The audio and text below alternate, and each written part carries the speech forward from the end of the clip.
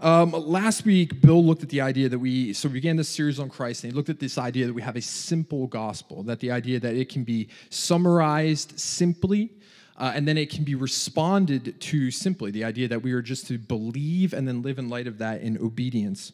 But as he showed last week, it is by no means a thin gospel.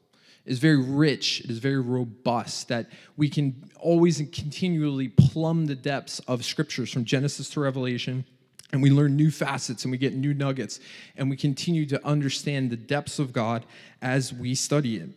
And so building off of that idea that it's not a thin gospel, even though it is simple, we're looking at this week the idea that Christ is both fully God and fully man, which in fancy theological terms is just called the hypostatic union. So with that, I want to bring into this discussion, along with the simple gospel, but not a thin gospel, this idea of theological precision. Now, why I think that needs to be brought in is the idea that if we look around at our current culture, I think we would agree that it's becoming increasingly hostile to a Christian worldview, a Christian perspective, and it is not liking the fact that we are proclaiming the truths of this gospel. It wants us to be quiet. It wants us to mind our own business. It wants us to continue in our own little subculture and leave them alone to do what they want to do. Also, we know that our enemy, that Christ promised that there would be false teachers, there would be false messiahs who want to creep into the church and want to distort, who want to destroy, who want to syncretize and blend together false gospels with this true gospel.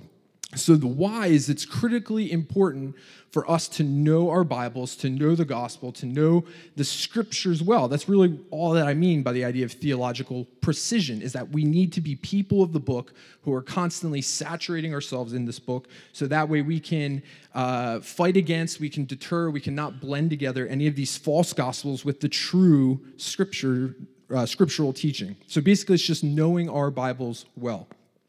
Now, also, I don't want this idea of theological precision to be intimidating. If we think about this in other spheres of our lives, we think about it with our spouses. We don't, put our spouse to the side and we study them for 10, 20, 30 years. We get a master's degree in understanding how they work. They're kind of triggers that get them fired up. We don't stand off to the side aloof. Before then, we dive into the action of loving them, of serving them, of being married to them. No, from day one, we are both serving, loving, and encouraging our spouses, but at the same time, we're growing in a knowledge and a precision of understanding them. That everyone who's been married to their spouse for 10, 20, 30, 40, 50 years would admit that they know them better now today than they knew them on the day of their wedding. Now, again, this is the same thing with a parent and a child. When you're a parent, you don't put your kid in some weird, school or incubator, and then you look at them and you watch them for 5, 10, 15 years until you kind of understand, okay, I think I'm starting to get this kid's personality. I'm starting to realize how they function. Now I'm going to jump in and begin to parent them because I have this expertise in them. No. From day one, you're taking care of your kid, you're serving your kid, you're loving your kid, you're learning things about your kid, and then using that knowledge to then improve your parenting. Same thing with friendship. From day one, you are being a friend, you're serving, you're loving, you're encouraging, you're learning more about them, and then that stuff you learn is then shaping how you love them, how you are friends with them. When they tell you, I don't like this thing that you're doing, you then are apologizing for that, and then you take that knowledge and you correct it. And so we understand that in all these spheres of life, whether it's even our vocations, we improve as employees, we improve in the knowledge of where we're working, and then that shapes and molds better how we're actually doing the work. And so these two things work together. And so the same thing should be in our understanding of theological precision. We don't then just have to stand to the sidelines for 10, 15 years to get this level or standard of knowledge of God and theology that we then can then engage in the mission of the church. No, from day one, when you repent and believe and you follow Christ, you are then part of the church and you are part of the mission of the church, and then you push into that, and then as you grow in the knowledge of God, as you grow in theological precision, that hones your ability to then do and serve God better. And so, again, don't let this idea intimidate you. Don't let this term hypostatic union intimidate either. Really, this is It's just a way for theologians to sound smart is you take, whenever these terms were coined, the common language of the day. So the New Testament was written in Greek, and so the common word for Greek person was hypostasis, or so where we get our word hypostatic. So really all they're saying is there's a union in the person.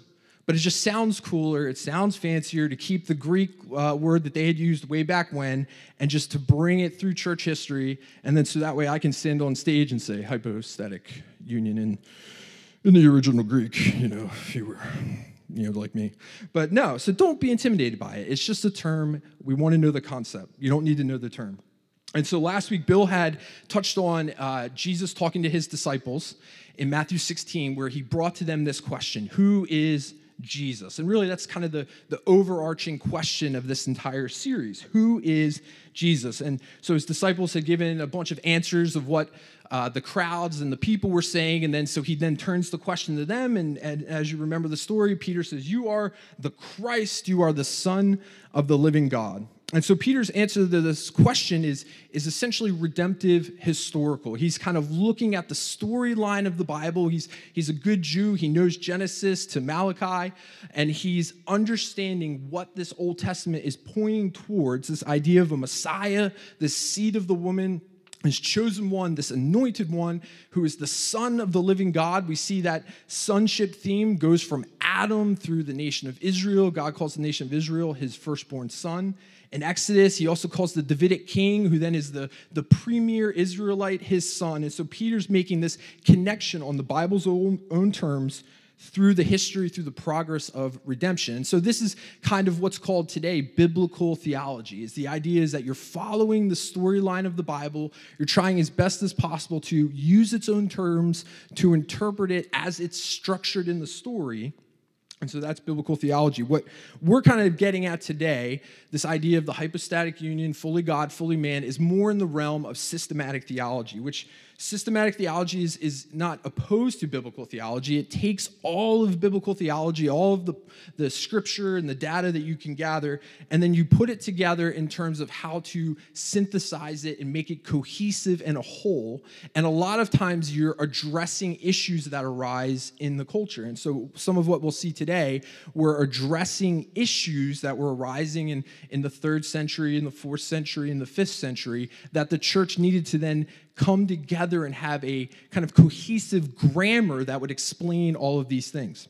And so that's kind of where we're going to be at today. And our starting point is John 1:14, where we read that the Word became flesh, and he dwelt among us. And we have seen his glory. Glory is of the only Son, or the only begotten Son from the Father, full of grace and truth. And so that phrase, became flesh, is this incarnation. This is what we're kind of honing in on today, and we're hoping to unpack it, to explain it, and ultimately to treasure it as a needed scriptural truth and good news for us today.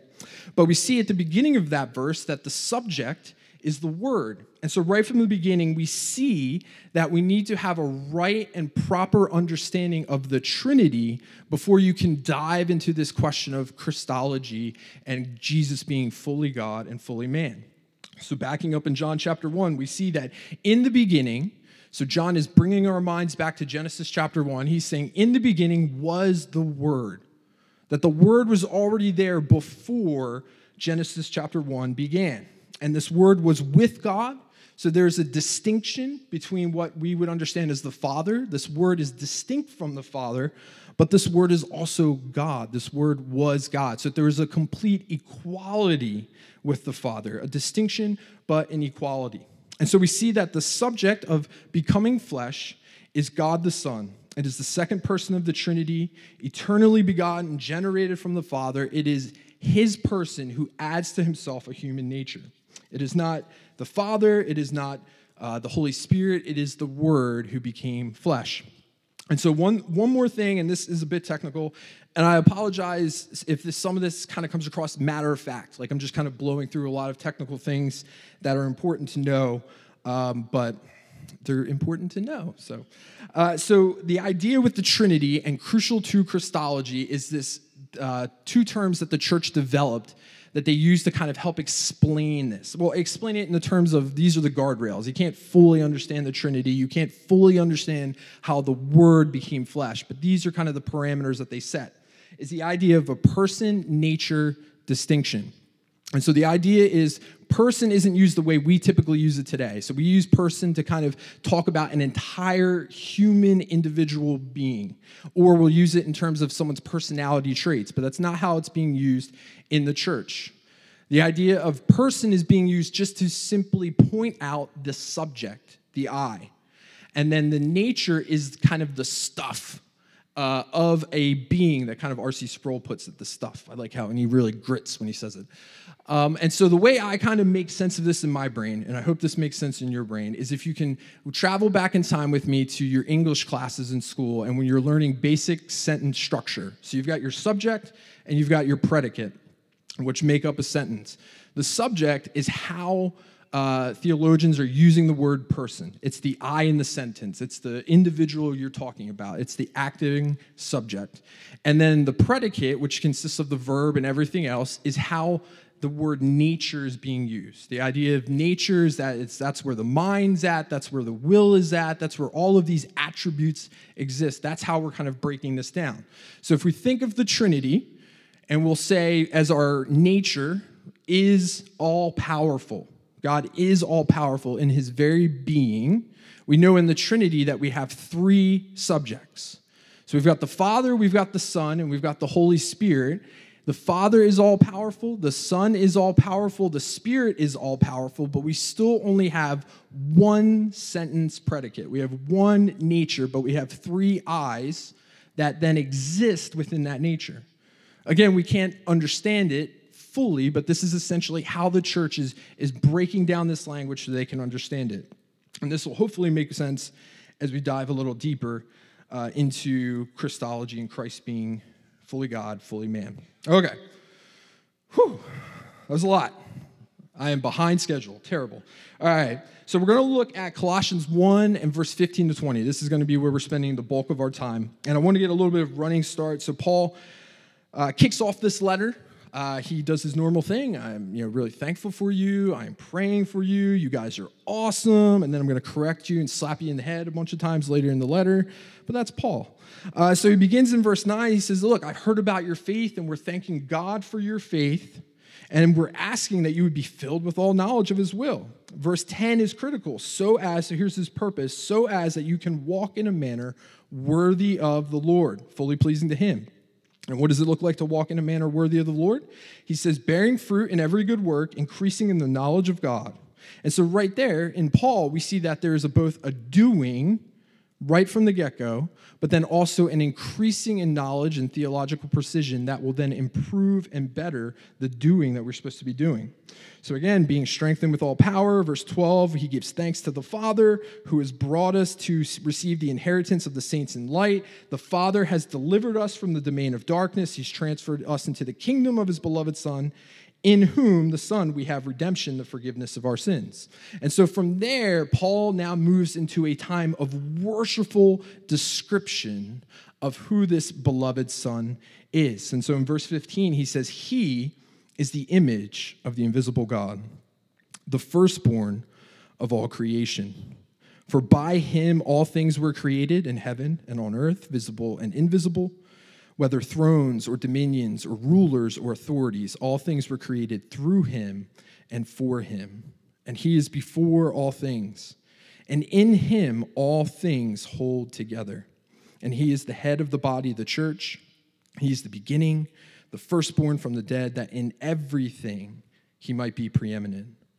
For in him all the fullness of God was pleased to dwell, and through him to reconcile to himself all things, whether on earth or in heaven, making peace by the blood of his cross. And so verse 15, we see a word that should strike us, the word image. And so we see that Christ is the true and exact image of the invisible God. And we know that Paul knows his Old Testament well, and so he's not coming to the climax of redemptive history and using this term image just like it would be used in terms of Adam. This isn't a mere man. Paul knows this, and so he's saying that Jesus is even more true and exact of an image of God, because he is God, than Adam was. And so continuing, he says, he's the firstborn of all creation. Now, this is an interesting portion of this verse, because if you were in my church creeds and councils class with me, we touched on the first class, the Nicene Creed, and the controversy that brought about that creed to be formed. And so it's this idea of this dude, Arius. He was a bishop in the church, and so he saw this verse, he read this verse, and so he came to the conclusion that Jesus wasn't God, he wasn't deity, but he was God's first and greatest creation.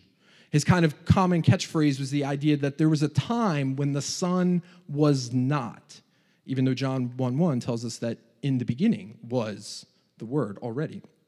And so this kind of brings up a question that we don't have time to dive into, but the idea of what does it then mean to be biblical? If to be biblical means that we can just point at a verse that proves our point, because if all we do is just look at this one verse, well, Arius has a really good argument. So being biblical can't just mean I can find one portion of a verse to prove what I'm trying to say or argue. The idea of being biblical means that we have to then look at the entire witness of Scripture. It's in somewhere the realm of interpretation, and we have to let Scripture interpret Scripture, and we have to use the entire canon of Scripture, and we have to know what canon of Scripture we're talking about. For Protestants, we believe it's the 66 books of the Old and New Testament, that there's not any additional books like the Catholic Apocrypha or things like that. We are looking at this canon and this canon alone as authoritative. But anyway, that's for another time. And so what does this term firstborn mean? Well, if we're looking at Scripture to interpret Scripture, we see in Psalm 89 that the psalmist is speaking of the Davidic king, and he says this king is firstborn. He is the highest of all kings of the earth. Well, if we know just a general knowledge of world history, know that Israel was not the first nation to have a king.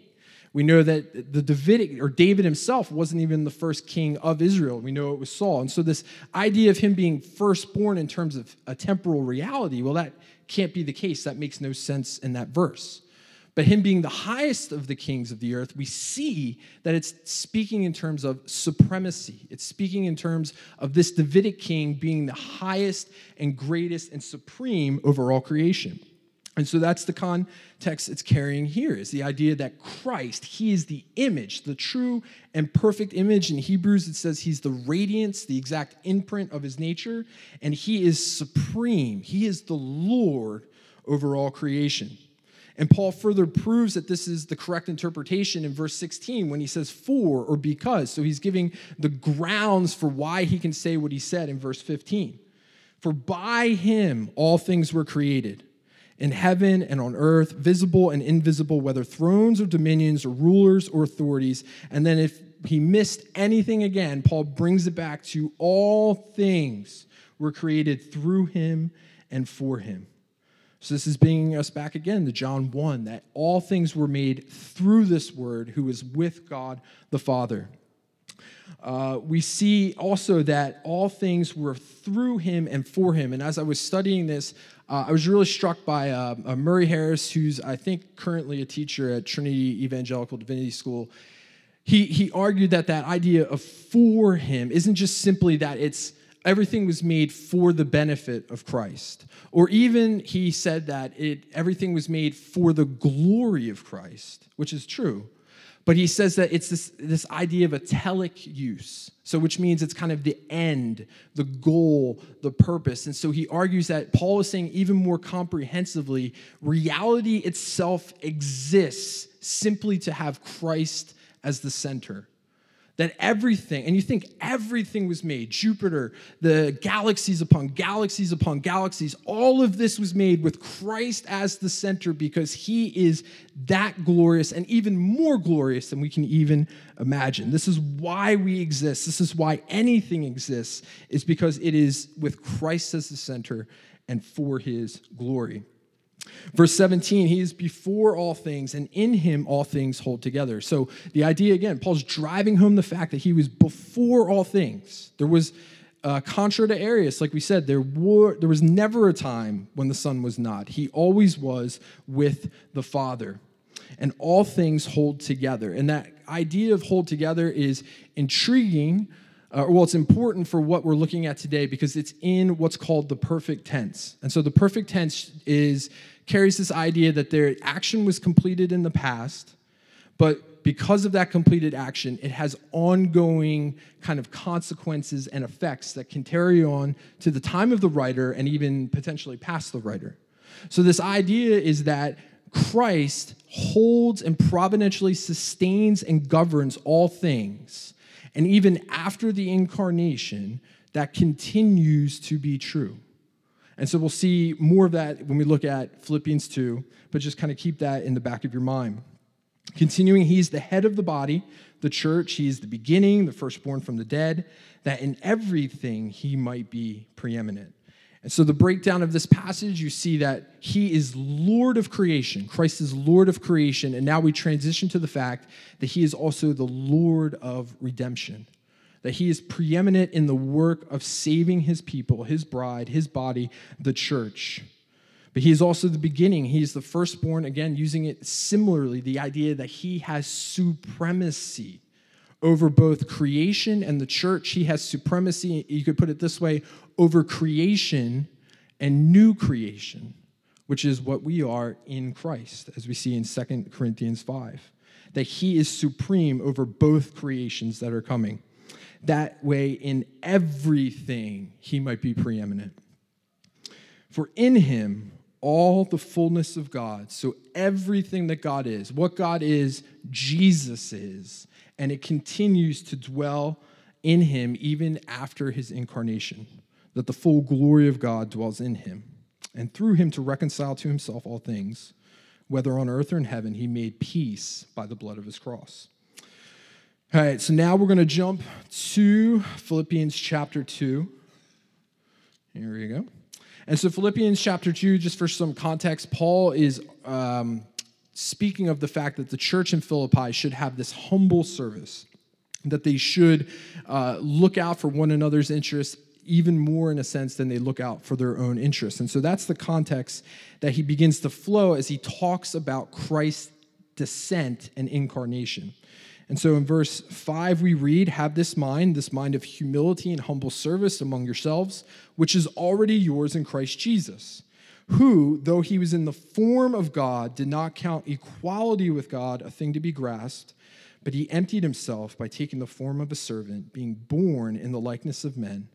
And being found in human form, he humbled himself by becoming obedient to the point of death, even death on a cross. And so in this verse, we see that he was in the form of God. So Paul is poetically arguing that he is God. He's equal with God. He has the same attributes, the same stuff that God has, Jesus has.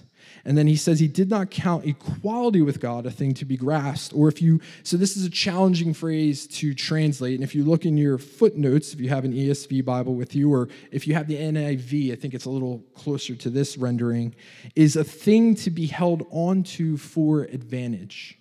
And again, this is in the context of humble service, that Christ did not see it beneath his station of being God, being equal with the Father, to then descend to add to himself a human nature for the benefit of redeeming his people. It wasn't beneath him. He loved and enjoyed being a servant.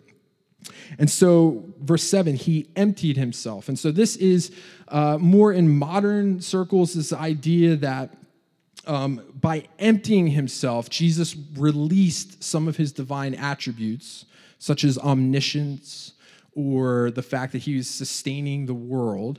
And then he simply did all of his mission on earth, or omnipresence. Now he's confined to a body. So the argument is that emptying was removing divine attributes from himself and then just simply doing his work, his mission by the power of the Holy Spirit.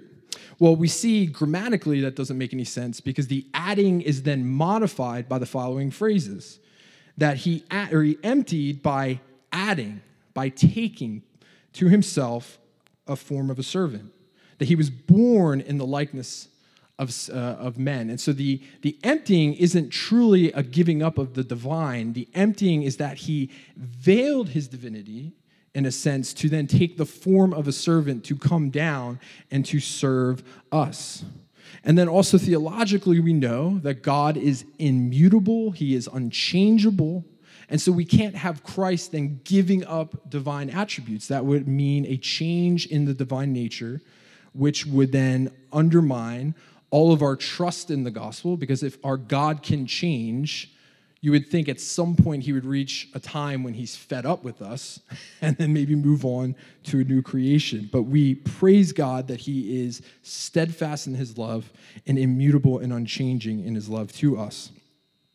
And so, let's see, verse 8, being found in the form, he humbled himself, he became obedient to the point of death, even death on a cross. Therefore, God has highly exalted him and bestowed on him the name that is above every name, so that the name of Jesus every knee should bow in heaven and on earth and under the earth, and every tongue should confess to the glory of God the Father. All right, so what does this mean? So we've looked at Colossians 1, we've looked at Philippians 2, we've gathered a lot of scriptural evidence, and so I want to kind of put it all together. If I've lost you, I apologize. I know I'm talking fast. Again, my wife's in nursery, and I'm trying to get done at a really reasonable time. So I think the best way to kind of frame it in terms of putting what we looked at together with Colossians 1, Philippians 2, is kind of quickly unpacking what were the heresies that the church was dealing with when they were like, okay, we've got to come up with a cohesive grammar to explain this. And so one of them was what was called Apollinarianism. And so what Apollinarius was trying to do was he was trying to protect the deity of Christ. And so what he said is simply that the Son only took to himself a human body, just kind of took a shell to himself. There was no human soul that he assumed. And so that may sound super technical, but a church father who opposed this made this simple statement that is actually really profound. The idea that what was not assumed or what was not taken on in terms of the word becoming flesh is not healed. And so what he means by that is that if Christ did not add to himself a true human nature, body and soul, that when he went to the cross to redeem us as our representative, as our substitute, then he did not redeem the whole of us. Because if all he took was a human body, then he did not fully live out a human life and then redeem the human soul. And so our redemption would be incomplete. So that view was rejected. This other guy, Nestorian, was trying to protect both the two natures, the divine and the human. And so his issue was he went too far the other direction and essentially made two persons. So you have the idea of you have the Word, God the Son is a person with a human nature, and then you have this man, Jesus, who is a complete individual person. But the dilemma of that view was that, one, we don't see like a schizophrenic Jesus. We see one active subject who's living through two natures. We don't see the person, the human, then chatting with the Word, God the Son. So that view was rejected. And then lastly, this idea of kind of Eutychianism is the idea that the divine kind of blended in with the human nature, and you get kind of this kind of typical Hercules demigod blend of the divine and human all mixed together. And so that view was rejected. And so what did the church come to in terms of putting all of this information together? Well, we see, again, going back to our sentence analogy, that there is one person. There is one active subject. It is the Word. It is God the Son. It is Jesus who is the subject. But we see that he has basically two predicates. He's got two natures that he lives through simultaneously. And again, this is beyond our comprehension in terms of us fully understanding it, but it's the same thing as the Trinity. We can't grasp completely how three persons can exist in one nature, in the same way we can't understand how one person can exist in two natures. Once they kind of put this together, they also came up with what's called the extra. And so the extra is what we looked at with Colossians 1, Philippians 2, the idea that when the Son became flesh, when the Son became incarnate, he did not give up anything of his divine nature and attributes. So the Son lived extra outside of his human life, a complete and full divine existence with the Father and the Son. And so I think interesting in regards to that is the idea that when you read through the Gospels, have in the back of your mind the fact that the Son is living a full divine life as he's ministering among us as the man Christ Jesus. So when Mary is giving birth to the Word, it is God the Son, along with the Father and the Spirit, who is sustaining her and giving her the strength and the energy to push out this beautiful baby boy. When he is sitting at the table, the Last Supper with his disciples, it is Jesus, God the Son, with the Father and the Spirit, who is sustaining and providentially giving strength and power to Judas's mind and intellect as he's scheming and devising a plan how to betray his Lord and Savior. As he stood before next to Pilate and the crowds were shouting out, it was God the Son with the Father and the Spirit who was giving them breath in their lungs to scream out, "Crucify him, crucify him." And when the soldiers were driving the nails through his hands, who was the God, do you think, that was sustaining the strength in their muscles to drive them all the way through? It was God the Son, the Word, along with the Father and the Spirit. So he lives outside of his human nature. He continues to be divine. He continues to be human. So why is theological precision good news? Why does all of this matter, that Jesus is one person, two natures, simultaneously at the same time? Well, it's good news because we have a very precise purpose, that we were made in the image of God. We see that we are to be fruitful and multiply and have dominion. We are to be true representatives of God and his character in this world. But we have a very precise problem, that Adam and Eve rebelled. They spat in the face of their creator. They wanted to be gods themselves, and then now they are exiled from the garden and unable of their own power to return. We see that we need new hearts.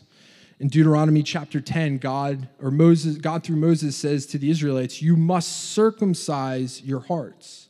But as you continue in the book of Deuteronomy, we know that Moses basically predicts that the exile would happen, that this stiff-necked and rebellious people would be exiled from the land because they can't give themselves new hearts. And so God in Deuteronomy 30 says that I will then come and give you new hearts. That not just the history of Israel, that's one of failure. We see all of humanity has never lived up. All have sinned and fall short of the glory of God. Humanity always fails in its relationship to God.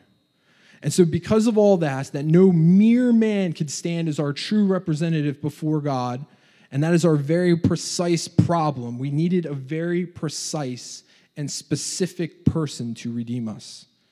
That we needed a Redeemer who is both God and man.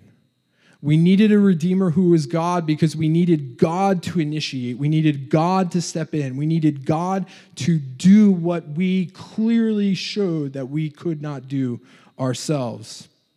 But the Redeemer needed to be a man as well because it had to be a man as a true representative, a true substitute that could stand in our place to then be the proper sacrifice, the proper one who gives true obedience, the better Adam, the true Adam in relationship to God. And so we see in Isaiah this tension is building, that the idea that the Old Testament story is showing that it needs to be God and it needs to be man. We see in Isaiah 7, the Lord himself will give you a sign. Behold, the virgin shall conceive and bear a son, and you shall call his name Emmanuel, which means God with us. And we see that's fulfilled in the Gospel of Matthew. The passage just read this morning, for to us a child is born, to us a son is given. There's that language of son again. The government shall be upon his shoulders. His name, this son's name, will be called Wonderful Counselor, Mighty God. And there's our foreshadowing. Everlasting Father, Prince of Peace. On his throne of David over his kingdom, to establish it and to uphold it with justice and righteousness from this time forth and forevermore. And the zeal of the Lord of hosts will do this. That it is God who had to step in, and it is God who does so through a man, Christ Jesus, who is God himself. Isaiah 11, there shall come forth a shoot from the stump of Jesse. A branch from his roots shall bear fruit, and the Spirit of the Lord shall rest upon him, the Spirit of wisdom and understanding, the Spirit of counsel and might, the Spirit of knowledge and the fear of the Lord. Isaiah 45, we see In verses 21, Yahweh is talking, the Lord is talking. He says, there is no other God besides me, a righteous God and a Savior. That Yahweh is the Savior. There is none besides me. Turn to me and be saved, all the ends of the earth, for I am God, and there is no other. By myself I have sworn, from my mouth has gone out in righteousness a word that shall not return. And what is that word? He says, to me every knee shall bow, and every tongue shall swear allegiance, or every tongue shall confess, which Paul picks up, as we read in Philippians 2, and attributes it to Jesus. Jesus, who is Yahweh, who is God eternal. And he is the Word who became flesh and came to be our Savior. And so the Word, the divine Son, assumes to himself a complete human nature so that he can be the head, the firstborn of the new creation. So that way he can be supreme, that he can be exalted, that he can be our true representative and truly redeem his people. And to be that, he had to be fully God and fully man. And so who is Jesus? And I got a little bit of time. So I want to end by just reading through what's called the definition of Chalcedon. And so if you were with me in our Creeds and Councils class, this is just basically the statement that the church put together. It's very brief in terms of how we set the guardrails of speaking of this Redeemer who we've looked at in Colossians 1 and Philippians 2. We read, we then, following the Holy Fathers, which they would consider the apostles, and then the church fathers who passed down what the apostles had given them, all with one consent, teach men to confess one and the same Son, our Lord Jesus Christ, one person, the same perfect in Godhead and also perfect in manhood, truly God and truly man, of a reasonable soul and body, so that way he could heal us completely. Consubstantial, or of the same stuff with us according to manhood, in all things like unto us, but without sin. Begotten before all ages of the Father, according to his Godhead, and in these latter days for us and for our salvation, which connects it to the Nicene Creed, he was born of the Virgin Mary, the Mother of God, according to his manhood. One and the same Christ, Son, Lord, only begotten, to be acknowledged in two natures, inconfusedly, unchangeably, indivisibly, inseparably. The distinction of the natures being by no means taken away by the union. The idea simply being that his deity remains all-knowing, all-powerful. His humanity remains limited in knowledge and growing in knowledge and limited in power. So the distinction is not blended together, even though they're united in the person, but rather the property of each nature being preserved and concurring, or just existing simultaneously in one person, not parted or divided into two persons, but one and the same Son and only begotten, God the Word, the Lord Jesus Christ, as the prophets from the beginning have declared concerning him, and the Lord Jesus Christ himself taught us, and the creed, Nicene Creed of the Holy Fathers, has handed down to us. So this is who Jesus is. He is the Son, he is the Lord, he is the only begotten. He is both truly God and truly man, so that he could redeem us, his people. Let's pray. Heavenly Father, Lord, I thank you for such a popular Bible verse, John 3:16. Lord, which we, of course, focus rightly on the fact that we can have eternal life. We focus rightly on the fact that it's because of love that you sent the Son. But Lord, such a powerful verse that even begins to give us the thinking, the assumptions of the Trinity, that it is the Father who sends, and the Son is from the Father. It is the Word who became flesh for us. And Lord, we thank you, Lord, for this beautiful story, this cohesive plan of redemption from beginning to end. Lord, we thank you that Christ was always plan A.